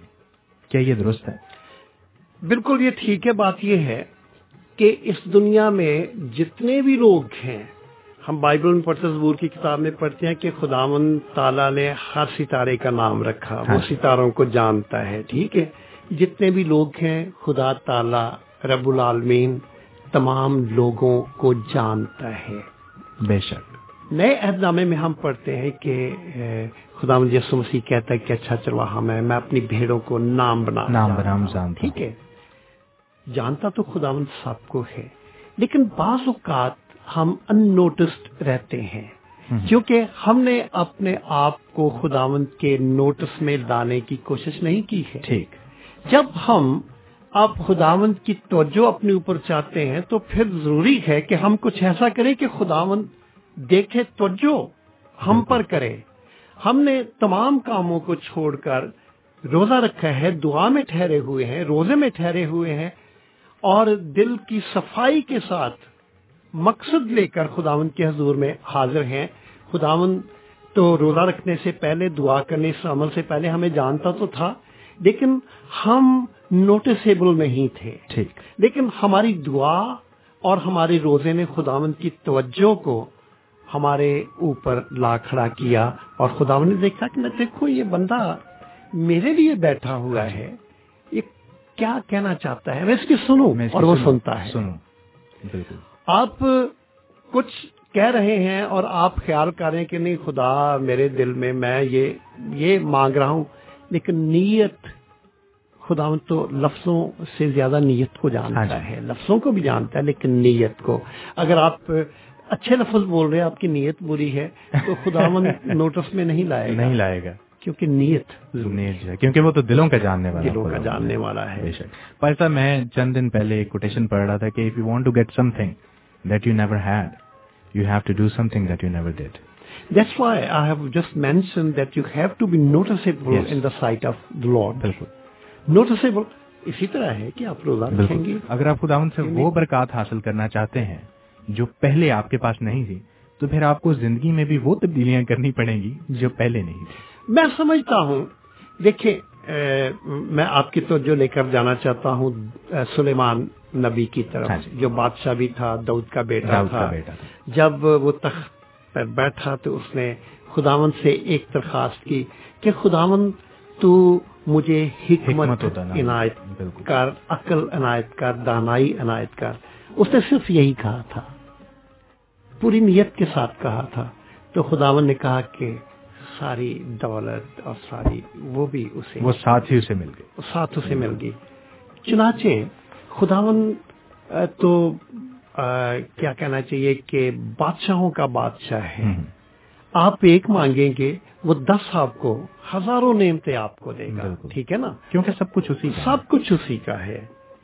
तो रोजा भी यही है। अगर आप साफ नीयत से, हम साफ नीयत से दुआ करते हैं, रोजा करते हैं, रखते हैं, तो खुदावंद देगा। ये जो रोजा है, ठीक है, ये फर्ज तो नहीं है, ये हुक्म है। हुक्म इसीलिए है کہ خداوند ہمیں برکت دینا چاہتا ہے, بالکل, اور برکت وہ اس طریقے سے دے گا جب ہمارے تعلق خدا کے ساتھ ٹھیک ہوں گے. اور روزہ اور دعا, بالکل, یہ دونوں تعلقات کو ٹھیک ہے. اور احکامین بھی انہی کے لیے ہوتے ہیں جن سے لوگ محبت رکھتے ہیں, کیونکہ وہ ان کی بھلائی چاہتے ہیں. بالکل ٹھیک کہا. تو سامعین, ہم بات چیت کو یہیں سے جاری رکھیں گے. چلتے ہیں ایک مختصر سی کمرشل بریک کی جانب. اس کے بعد میں اور بھی بہت سی ایسی باتیں بھی باقی ہیں جن پر ہم پادری صاحب سے سیکھیں گے, پادری صاحب سے بات چیت کریں گے, ان کے کامنٹس لیں گے, اور امید کرتے ہیں کہ آپ ہمارے ساتھ رہیں گے. اجازت دیجیے کہ ہم ایک کمرشل بریک کو پروگرام کا حصہ بنا سکیں. 103.6 FM Amber Radio.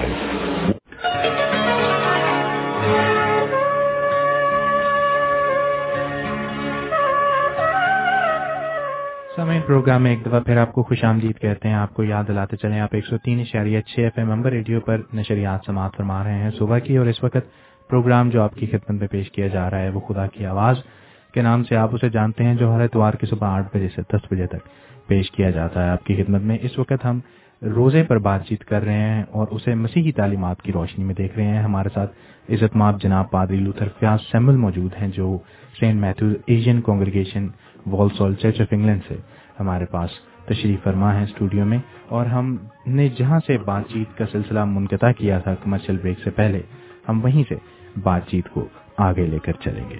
پر صاحب, مسیحی روزے پر ہم لوگ بات چیت کر رہے تھے کہ مسیحی روزہ جو ہے وہ فرض نہیں ہے لیکن ایک حکم ہے, اور روزے کے کیا مقاصد ہونے چاہیے اور کیوں وہ مقاصد ہم بعض دفعہ حاصل نہیں کر پاتے, جس میں دوش ہم نیتوں کو دے رہے تھے. اور ہم نے پاک کلام سے بھی اس بات کو ثابت کیا. یعقوب کے خط میں سے آپ نے جو حوالہ تلاوت کیا اس سے یہ بات بڑی واضح ہو گئی. لیکن بہت سارے اور بھی ایسے سوالات ہیں جو لوگ مسیحیوں سے خاص طور پر پوچھتے ہیں, جن میں ایک بہت بڑا سوال روزے کے اوقات کا ہے کہ مسیحی روزے کا جو دورانیہ ہے وہ کتنا ہے. بعض لوگ کہتے ہیں جی 24 گھنٹے کا ہے, بعض لوگ سمجھتے ہیں کہ روزہ آپ اپنی مرضی سے جتنے وقت کا چاہیں رکھ سکتے ہیں. آپ اس پہ بھی کچھ روشنی کلام مقدس کی روشنی میں اس پر بھی تھوڑا سی وضاحت جو ہے وہ ہمیں دیجیے پلیز. آپ نے بڑا اچھا خوبصورت سوال کیا ہے. بات یہ ہے کہ بائبل کے اندر صرف ایک آیت ہے. There's only one verse who which explains کہ اوقات کیا ہے, ٹائمنگ جو ہے, اور وہ ہے احبار 23 باب اور اس کی 23ویں آیت, book of Leviticus chapter 23 and verse 23. یہ آیت ہے, یہ تمہارے لیے خاص آرام کا سبت ہو, ٹھیک, اس میں تم اپنی جانوں کو دکھ دینا. پہلے میں تھوڑا سا اس کو واضح کروں, جان کو دکھ دینا. ہم اس پر بات چیت پہلے بھی کر چکے ہیں کہ روزے کا مطلب ہے اپنے بدن کو, جان کو دکھ دینا. ہاں جی. عہد عتیق میں روزے کے لیے جو عبرانی زبان میں لفظ استعمال ہوا ہے وہ صوم ہے, اور عربی میں بھی, عربی اور فارسی اور یہ جو عبرانی ہے یہ سسٹر لینگویجز ہیں. اور عبرانی میں سوم ہے, SOM سوم, اور عربی میں اسے سوم کہا جاتا ہے. اور عبرانی زبان میں ایک اور لفظ بھی اس کے لیے استعمال ہوتا ہے, وہ انو نیسپو ہے. اور ان تمام لفظوں کا مطلب ہے جان کو دکھ دینا, جس کا مطلب ہے جان کو دکھ دینا. اور میں ابھی آپ کے سامنے یہ پڑھ رہا تھا احبار 23 باب اور 23ویں آیت. اس کے لیے میں نے آپ کو بتایا کہ صرف اونلی یہی آیت ہے جو کہ روزے کے اوقات کو بیان کرتی ہے. لکھا ہے, یہ تمہارے لیے خاص آرام کا سبت ہو, اس میں تم اپنی جانوں کو دکھ دینا. تم اس مہینے کی 9ویں تاریخ کی شام سے دوسری شام تک اپنا سبت منانا. صرف یہی آیت ہے جو کہ بیان کرتی ہے کہ روزہ 8 پہر یعنی 24 گھنٹوں کا ہو. لیکن مسیحی روزہ دوسرے روزوں سے قطعاً مختلف ہے, ٹھیک, ایک دم مختلف ہے. اس لیے جب روزہ ایک مسیحی ایماندار لفظ روزہ استعمال کرتا ہے تو وہ اس کے ساتھ ایک لفظ لگایا کرے مسیحی روزہ. مسیحی روزہ کیونکہ جب ہم مسیحی روزہ کہتے ہیں تو اس کا مفہوم اور اس کی گہرائی اور اس کی طوالت اور اس کی چڑھائی یہ سب دوسروں کی تمام جو کیریکٹرسٹکس ہیں دوسروں سے مختلف ہیں. مسیحی روزہ جو ہے وہ ظاہرداری کا روزہ نہیں ہے. مسیحی روزہ ریاکاری کا روزہ نہیں ہے. ہم نے ابھی پڑھا ہے کہ کیوں تو نے نہیں ہمارے روزے کو سنا. وہاں پر لکھا ہے کہ تم نے اس لیے روزہ رکھا کہ ریاکاری کرو. ہاں جی ٹھیک ہے, ظاہرداری کرو. اور نئے عہد نامے میں خداوند یسوع مسیح کی جو تعلیم ہے وہ ظاہرداری اور ریاکاری کے خلاف بڑی سخت ہے کہ جب تم روزہ رکھو تو اپنی صورت کو اداس نہ بناؤ کہ لوگ تمہیں روزہ دار جانے. ٹھیک ہے, آپ ضرور آپ اس تجربے سے گزرے ہوں گے. میں تو اس تجربے سے گزرا ہوں کہ میرے گھر میں میری والدہ محترمہ ہمیں شام کو پتہ چلتا تھا کہ وہ روزے ہیں. ہمیں سارا دن وہ سارے گھر کے کام کاج اور ان کا جو عبادت کا وقت تھا وہ, کیونکہ ہم تو بچے تھے اس وقت یا ینگ تھے تو گھر میں ٹھہرنا مشکل ہوتا تھا. لیکن جب دیکھنا کہ یہ بائبل پڑھ رہی ہیں, دعا کر رہی ہیں, کمرے میں ہیں, پھر اس کے بعد ہمارے لیے روٹی بھی بن رہی ہے, کپڑے بھی شاید دھو رہے ہیں وغیرہ وغیرہ, تو ہمیں شام کو پتہ چلتا تھا کہ وہ روزے میں ہے جب تھوڑی نکاہت جسمانی طور پر وہ محسوس کرتی تھی. اوکے, مسیحی روزہ ریاکاری کا ظاہرداری کا روزہ نہیں ہے. اور جب یہ ریاکاری کا ظاہرداری کا روزہ نہیں ہے تو پھر کوئی بھی یہ بتانا اور جاننا پسند نہیں کرے گا کہ اس نے کب روزہ رکھا اور کب روزہ کھولا. کیونکہ اس سے روزے کا مقصد جو ہے وہ فوت ہو جاتا ہے. صحیح. لیکن بائبل میں نے آپ کو آیت دی ہے کہ ایک شام سے لے کر دوسری شام تک. اور روزے میں ریاکاری ظاہرداری جو ہے وہ یہ نہیں کہ بار بار آپ کہیں یار مجھے روزہ لگا ہوا ہے اور یا میں روزے میں ہوں. اگر تو خرائط کرتا ہے تو تیرا دائنا ہاتھ جو دیتا ہے وہ بائیں کو بھی معلوم نہ ہو. اگر تو روزہ رکھتا ہے تو ریاکاروں کی طرح صورت اداس نہ بنا. یہ جو منجی عالم ہے اس کی تعلیم ہے اور اس کی تعلیم کو ریگارڈ کرنا چاہیے. اور شاید اس لیے اتنا زور جو مسیحی ایماندار ہیں وہ وقت پر نہیں دیتے ہیں. اور لیکن کلیسیوں میں یہ دستور ہے کہ ایک شام سے لے کر دوسری شام تک جو ہے لوگ بھوکے اور پیاسے رہ کر روزہ رکھتے ہیں. بھوکے اور پیاسے رہ کر, دونوں لفظوں پہ غور ہے. ٹھیک. اور میں آپ سے یہ بھی پوچھنے والا تھا کہ بعض لوگ کہتے ہیں کہ کیا مسیحی روزے میں پانی پینے کی اجازت ہے, کیونکہ بعض لوگ جو غیر مسیحی ہیں وہ اکثر مسیحیوں سے سوال کرتے ہیں کہ مسیحی لوگ تو روزے میں پانی پی لیتے ہیں یا مختلف اشیاء جو ہیں, چند اشیاء جو ہیں وہ کھا سکتے ہیں لیکن ایکس وائی زیڈ اشیاء نہیں کھا سکتے وغیرہ وغیرہ.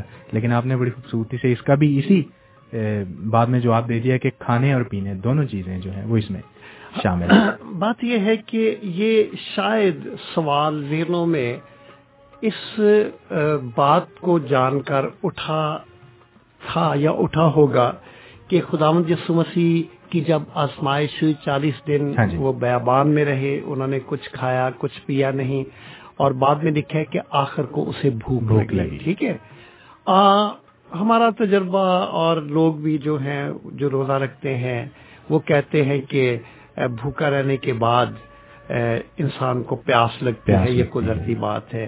اور بائبل کے اندر جب لکھا ہے کہ اسے بھوک لگی تو اس کا مطلب یہ ہے کہ وہ پانی پیتا رہا, خداوند یسوع مسیح پانی پیتا رہا. ٹھیک. میں تھوڑی سی وضاحت چاہوں گا. اگر آپ مرکز پہلا باب پڑھیں, مرکز کی انجیل اس کا پہلا باب جہاں پر خداوند یسوع مسیح کے 40 دن بھوکے اور پیاسے رہنے کا تذکرہ ہے, وہاں لکھا ہے کہ اور روح اسے بیابان میں لے گیا تاکہ وہ آزمایا جائے, اور اس نے کچھ کھایا نہیں. نہ کھانے کا تذکرہ ہے کہ اس نے کھایا, پینے کا تذکرہ اس لحاظ سے بھی نہیں کہ بیابان میں پانی, آپ غور کریں تو بے کا مطلب ہوتا ہے بغیر اور آباں کا مطلب ہے پانی.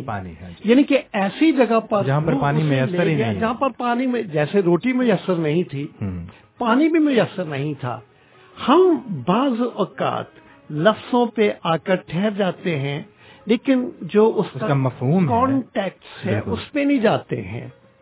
अगर थोड़ा सा हम तवज्जो कर लें कि खुदावंद यीशु मसीह एक जंगल में है, एक बयाबान में, जंगल में, मरकस ने उसे बहुत, और मरकस बेसिक इंजील है, उसने लफ्ज़ बयाबान लिखा है। हाँ जी, यानी ऐसी जगह जहां पर पानी का दूर दूर तक कोई नामो निशान नहीं। ने ना पानी पिया ना रोटी खाई। ओके, और मैं आपको बताऊं कि बाज़ औक़ात आप स्टूडेंट हैं, पढ़ाई में, और मुसव्वर लोग हैं, पढ़ाई में रहते हैं, वो अपने काम में जब मशगूल हो जाते हैं, हम भी आप लोग आम लोग जो हैं, तो फिर पानी भी खत्म हो जाता है, रोटी भी खत्म हो जाती है, सिर्फ एक काम ही हमारे सामने होता है, और घंटों गुजर जाते हैं। और ये जो रोज़ा है कि सुबह हम खाते हैं और उसके बाद सारा दिन, ये तो हम हर रोज ही रख लेते हैं। हाँ जी, क्योंकि मसरूफ जिंदगी है। बिल्कुल। नाश्ता करके घर से निकलते हैं और फिर ऐसा बाज़ कई दफा दोपहर को खाने का वक्त नहीं मिलता। हाँ, नहीं मिलता है, पीने का भी वक्त नहीं मिलता है। और दुनिया के कुछ इलाके हैं कि आप पानी नहीं पी सकते जब तक कि आपकी जेब में पैसा ना हो। हाँ जी। हाँ, पाकिस्तान और हिंदुस्तान में जो साउथ एशिया है वहाँ पर नलके हैं, खुदा का शुक्र है, खुदा की बड़ी नेमत है और बरकत है। लेकिन कुछ मुल्क ऐसे हैं जहाँ पर आपको पानी भी खरीद कर पीना पड़ता है। तो और पानी खासा महंगा है उन ममालिक में। खासा महंगा। आपने रोजा भी नहीं रखा, आपने पानी भी नहीं पिया और आपने खाना भी नहीं खाया। इंसानी जिस्म में खुदावंद ने बड़ी कुव्वतें रखी हैं बर्दाश्त की। एलिया नबी ने 40 दिन का रोजा रखा, ठीक। मूसा नबी ने 40 दिन का रोजा रखा। ये सारे इंसान थे। खुदावंद यीशु मसीह ने 40 दिन का रोजा रखा। वो इंसानी जिस्म में थे उस वक्त, वो रुए जमीन पर इंसानी जिस्म में भूख प्यास लगती थी। तो फिर हम 24 घंटे में ये क्यों तस्वर कर लिया जाता है कि नहीं, ये बहुत मुश्किल है पानी के बगैर रहना। ये क्यों तस्वर कर लिया जाता है? और पैसा है कि रूह से बयाबान में ले गया, ऐसी जगह पर ले गया जहाँ पर पानी नहीं है। बेशक। और पैसा यकीनन जब हम रोजा रखते हैं, खुदावंद से मदद तलब करते हैं, तो 24 घंटे क्या, वो बहुत ज्यादा और देर भी पानी और खाने के बगैर रहने करूंगा। हम खुदावंद से रोजा मदद तलब, मैं दूसरी बात करना चाहता हूँ। हम जब रोजा रखते हैं ना, हाँ जी, तो हम मकसद को लेकर खुदावंद के सामने जाते हैं। हम रोजा रखने के लिए जो वो है मदद खुदावंद से नहीं कहते, मदद नहीं मांगते हैं, लेकिन हम मकसद के लिए खुदावंद से, और वो जो मकसद के साथ हमारी दयानतदारी होती है, हाँ जी, सिंसेरिटी होती है, वो हमारी तो जो भूख और प्यास की तरफ जाने ही नहीं देता है। हाँ जी। आप स्टूडेंट हैं, आपने देखा होगा आप जब पढ़ाई में हैं, इम्तिहान से पर हैं, और आपने देखा कि मुझे ये बातें कवर करनी है, तो ना वक्त का एहसास रहता है, ना भूख का, ना प्यास, सिर्फ मकसद का एहसास है। जब हम खुदावंद के हुजूर में जाते हैं, मूसा ने 40 दिन और 40 रात एक खास मकसद के तहत ऊपर पहाड़ पर, कोहे सीना पर गुजारे थे, और भूख और प्यास की कोई बिल्कुल फिक्र नहीं। खुदावंद के लिए लिखा कि आखिर को उसे भूख लगी। लेकिन प्यास का जिक्र इसलिए नहीं है, जैसे आपने बयान किया, कि वो सहरा में थे, बयाबान में थे, इसलिए बाज लोग जो इंटरप्रिटेशन उसकी करते हैं वो गलत करते हैं। लेकिन मसीही रोजे में जहाँ खाने का तस्वर नहीं है, वहाँ पानी भी पीने का तस्वर, पानी भी पीने। रोजे का मतलब ही यही है कि अपने आप को खाने और पीने से मना रखना। और दुनिया में हर जगह मसीही फैले हैं। हाँ जी। बहुत से चर्चेस, कलीसियां हैं, बहुत से लोग जो हैं वो अपने उस दिन के खाने पीने का जो खर्च है वो बचा रखते हैं। हाँ जी। और फिर वो चर्च को देते हैं कि ये चैरिटी में जाए, ये जरूरतमंद लोगों को ये जो पैसा है ये जाए। ये भी एक खूबसूरत सा पहलू है। बिल्कुल। और भाई साहब, मैं आपकी बात से बिल्कुल इत्तेफाक करता हूँ। चंद मिनट कबल आप ये भी कह रहे थे कि जब रोजा रखें तो उस बात को, इस बात का इंकशाफ जो है वो दूसरों पर नहीं करना चाहिए कि मैं रोजादार हूँ। वो तो फिर रियाकारी आ जाती है और उसका कोई फायदा नहीं है, वो फिर फाका है।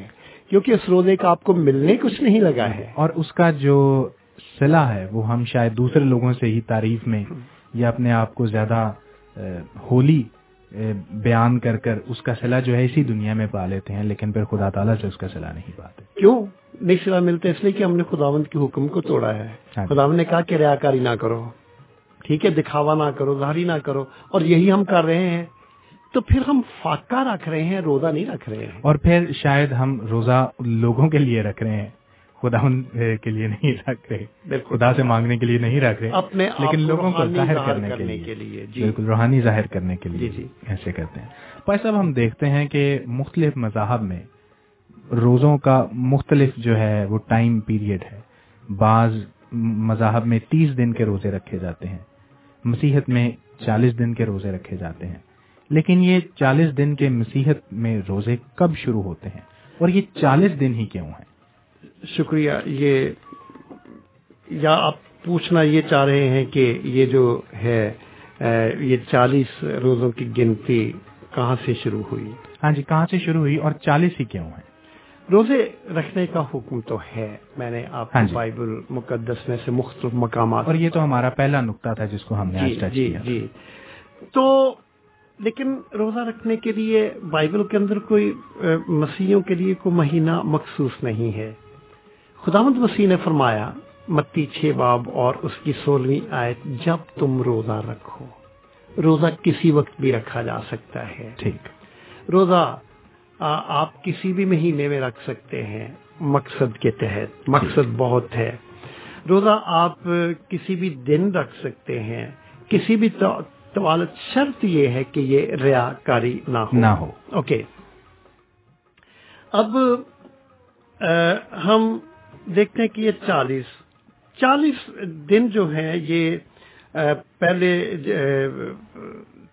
خداوند یسوع مسیح جب اس روئے زمین پر موجود تھے تو آپ کو یاد ہوگا کہ جب سوال کیا گیا،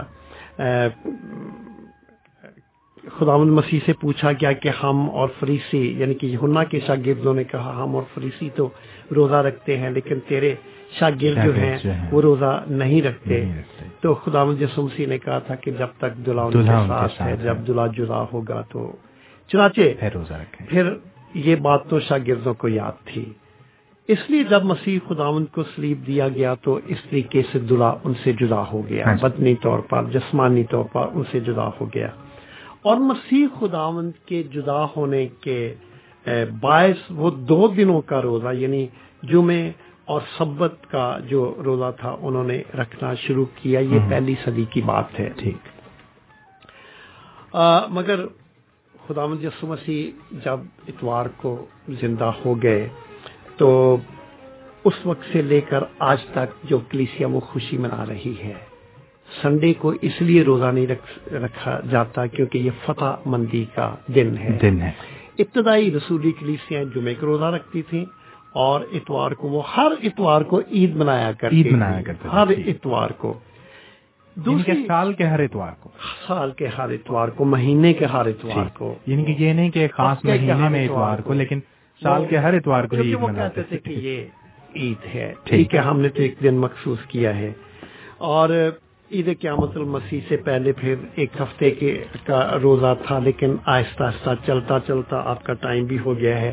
یہ خداوند یسوع مسیح کے زندہ ہونے سے کے بعد وہ ایک ہفتے کا روزہ رکھا کرتے تھے جس کو پیشن ٹائڈ کہا جاتا تھا. اور یہ اتوار کی شام سے لے کر ہفتے کی شام تک یعنی کہ 24 گھنٹے کا پورا ہفتے کا روزہ ہوا کرتا تھا.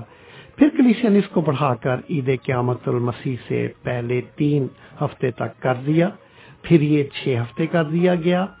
اور 40 کا جو حصہ ہے خداوند یسوع مسیح کے بیابانی جو آزمائش تھی اس سے دیا گیا، پھر موسیٰ سے دیا گیا، پھر ایلیا سے دیا گیا.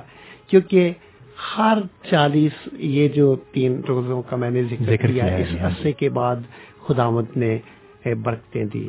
موسیٰ کو برکت دی، ایلیا کو برکت دی، یسوع نے فتح مندی ابلیس پر حاصل کی.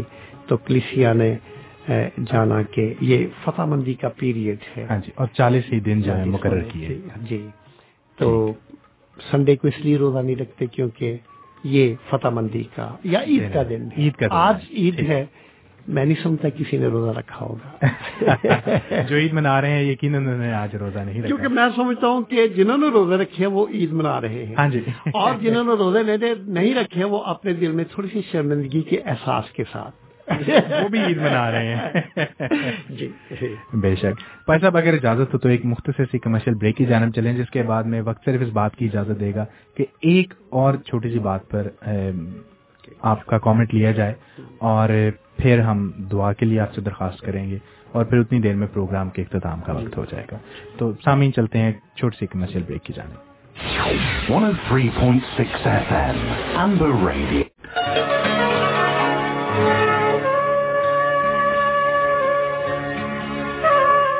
सामीन, आप 103.6 FM अम्बर रेडियो पर प्रोग्राम समाअत फरमा रहे हैं। खुदा की आवाज़, जो हर इतवार की सुबह 8 बजे से लेकर 10 बजे तक आपकी खिदमत इख्तिताम में पेश किया जाता है।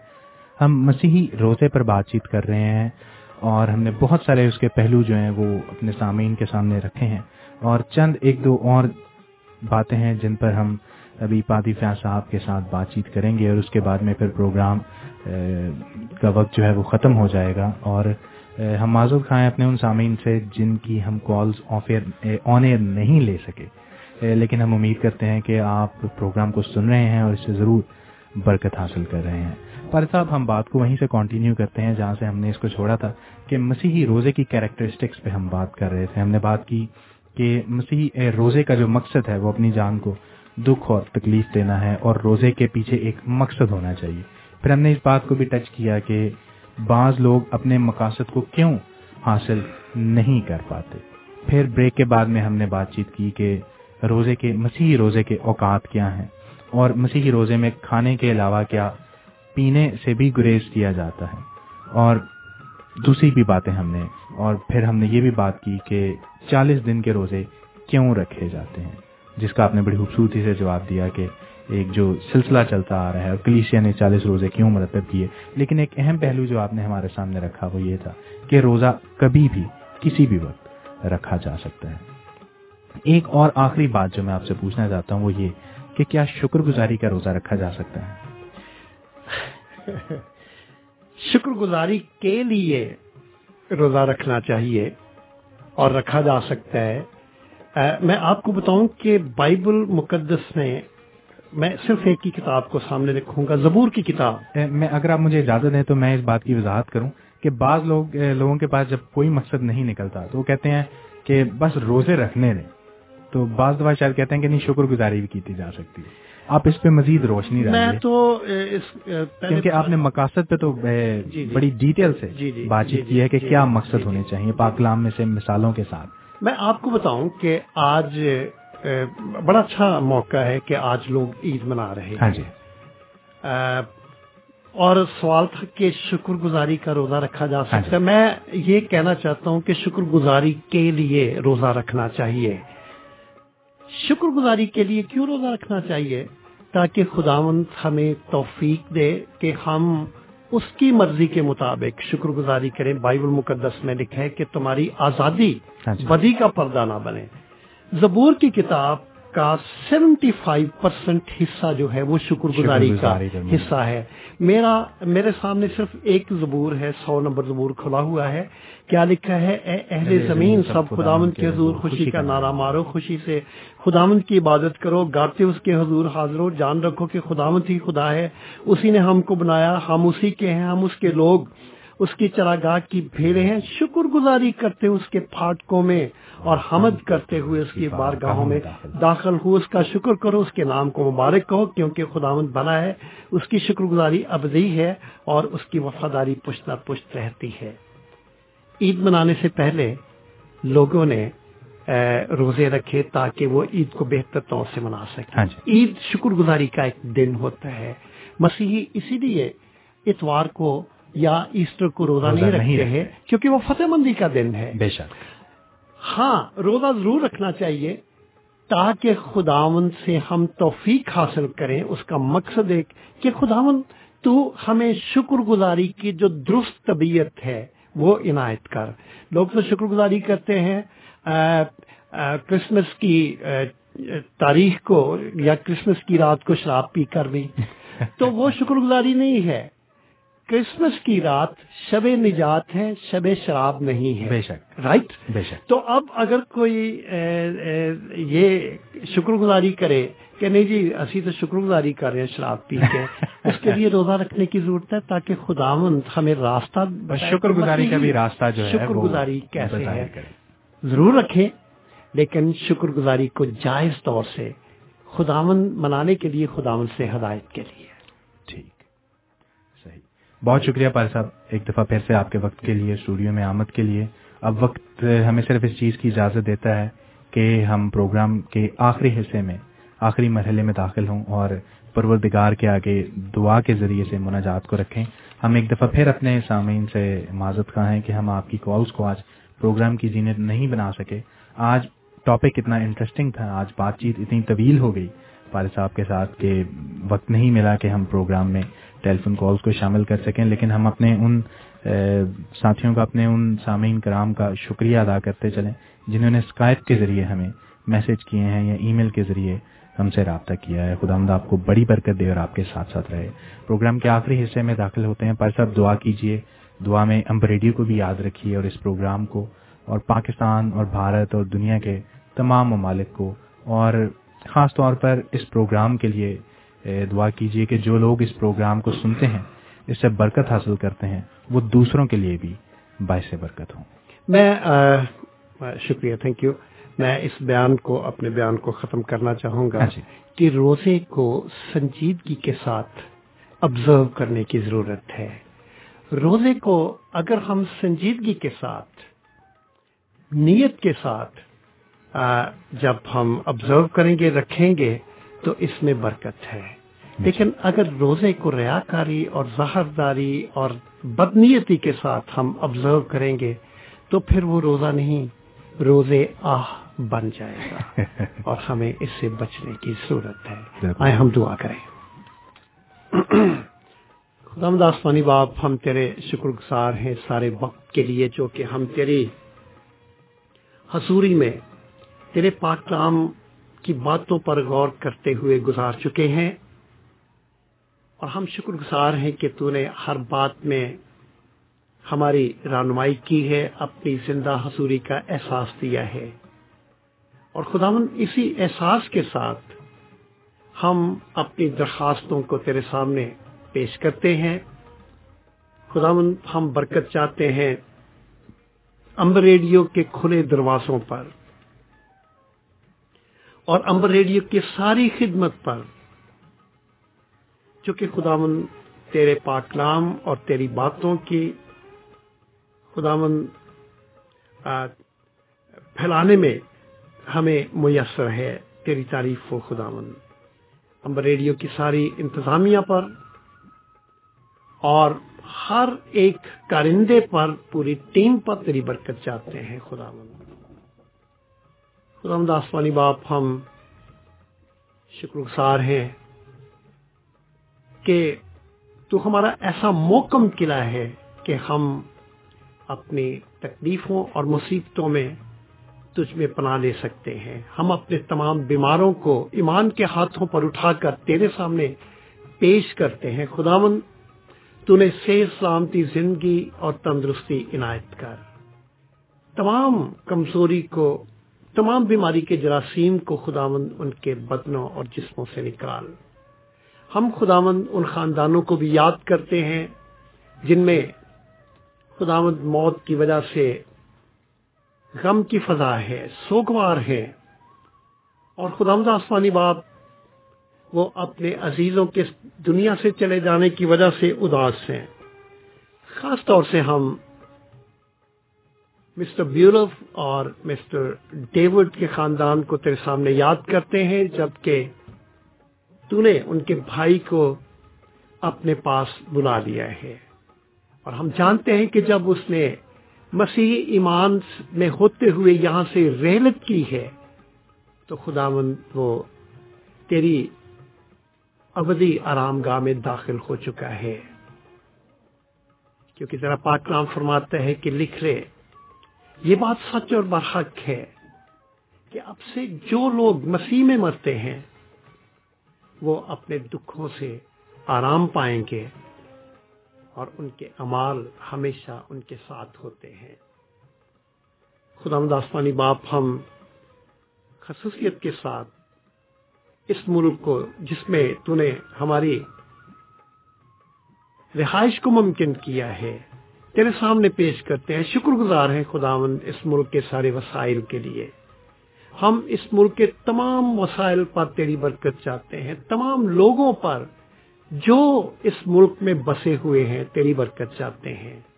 खुदावंद, हम इस हुकूमत पर तेरी बरकत चाहते हैं, शाही खानदान मलका पर तेरी बरकत चाहते हैं। उन्हें अपनी रहनुमाई से नवाज, ताकि वो जिम्मेदारियां जो कि इस दुनिया में इस मुल्क के लिए तूने उनके कंधों पर डाली हैं वो तेरे खौफ में पूरी हो। पाकिस्तान के लिए दुआ करते हैं खुदावंद। पाकिस्तान के सारे हालात तेरे सामने हैं और इन हालात में खुदावंद जबकि लोग वहां पर ईद मना रहे हैं, कोई कड़वी जड़ फूट कर खुदावंद उनके सुकून खुशियों को तबाह और बर्बाद ना कर सके। पाकिस्तान में अमन, अमान, सुलह, सलामती और आशिकी को कायम कर। पाकिस्तान की गवर्नमेंट की रहनुमाई कर खुदावंद। सदर, वजीर आला और दीगर वज़रा, तमाम हुकूमती ढांचे पर तेरी बरकत हो। और खुदावंद पाकिस्तान दुनिया के मुल्कों में और खुदावंद दुनिया की कौमों में अमन, अमान, सुलह, सलामती और आशिकी की जगह के तौर पर जाना जाए। हम खुदावंद और तमाम मुल्कों को भी याद करते हैं खुदावंद जहां पर कि बेचैनी है, सीरिया को, इराक को खुदावंद और अफगानिस्तान को और मिडल ईस्ट को खुदावंद, इन तमाम मुल्कों को याद करते हैं और खुदावंद इनमें सुलह, सलामती, अमन की फजा की जरूरत को तेरे सामने पेश करते हैं। खुदावंद आसमानी बाप, तू इन मुल्कों पर रहम कर। हमारी दुनिया अमन, अमान, सलामती और सुलह और आशिकी का गहवारा हो। खुदावंद, हम इस दिन के लिए तेरे शुक्रगुजार हैं जो कि तूने इबादत के लिए, रियाजत के लिए हमें दिया है।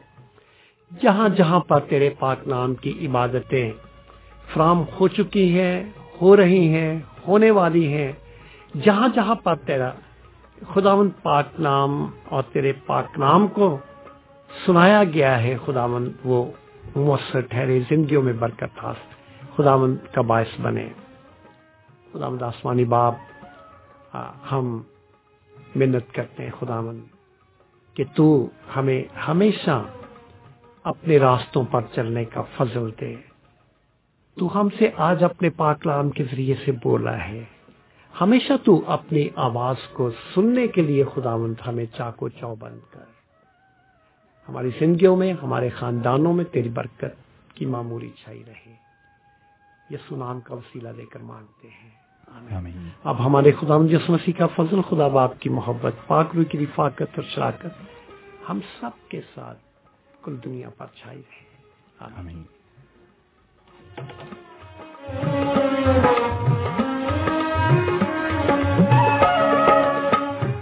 सामीन, अब वक्त हुआ चाहता है कि हम आपसे इजाजत के तलबगार हों, इस उम्मीद के साथ कि अगले हफ्ते फिर आपसे मुलाकात होगी। अगले इतवार के रोज आपके लिए पंजाबी में प्रोग्राम पेश किया जाएगा, जिसमें पेशकार के फराइज हमारे दोस्त यूनुस गिल साहब अंजाम देंगे। अपना ख्याल रखिए, हमें दुआओं में याद रखिए और इस प्रोग्राम को और लोगों तक पहुंचाने में भी हमारी मदद कीजिए। खुदावंद आपके साथ हो। खुदा हाफिज।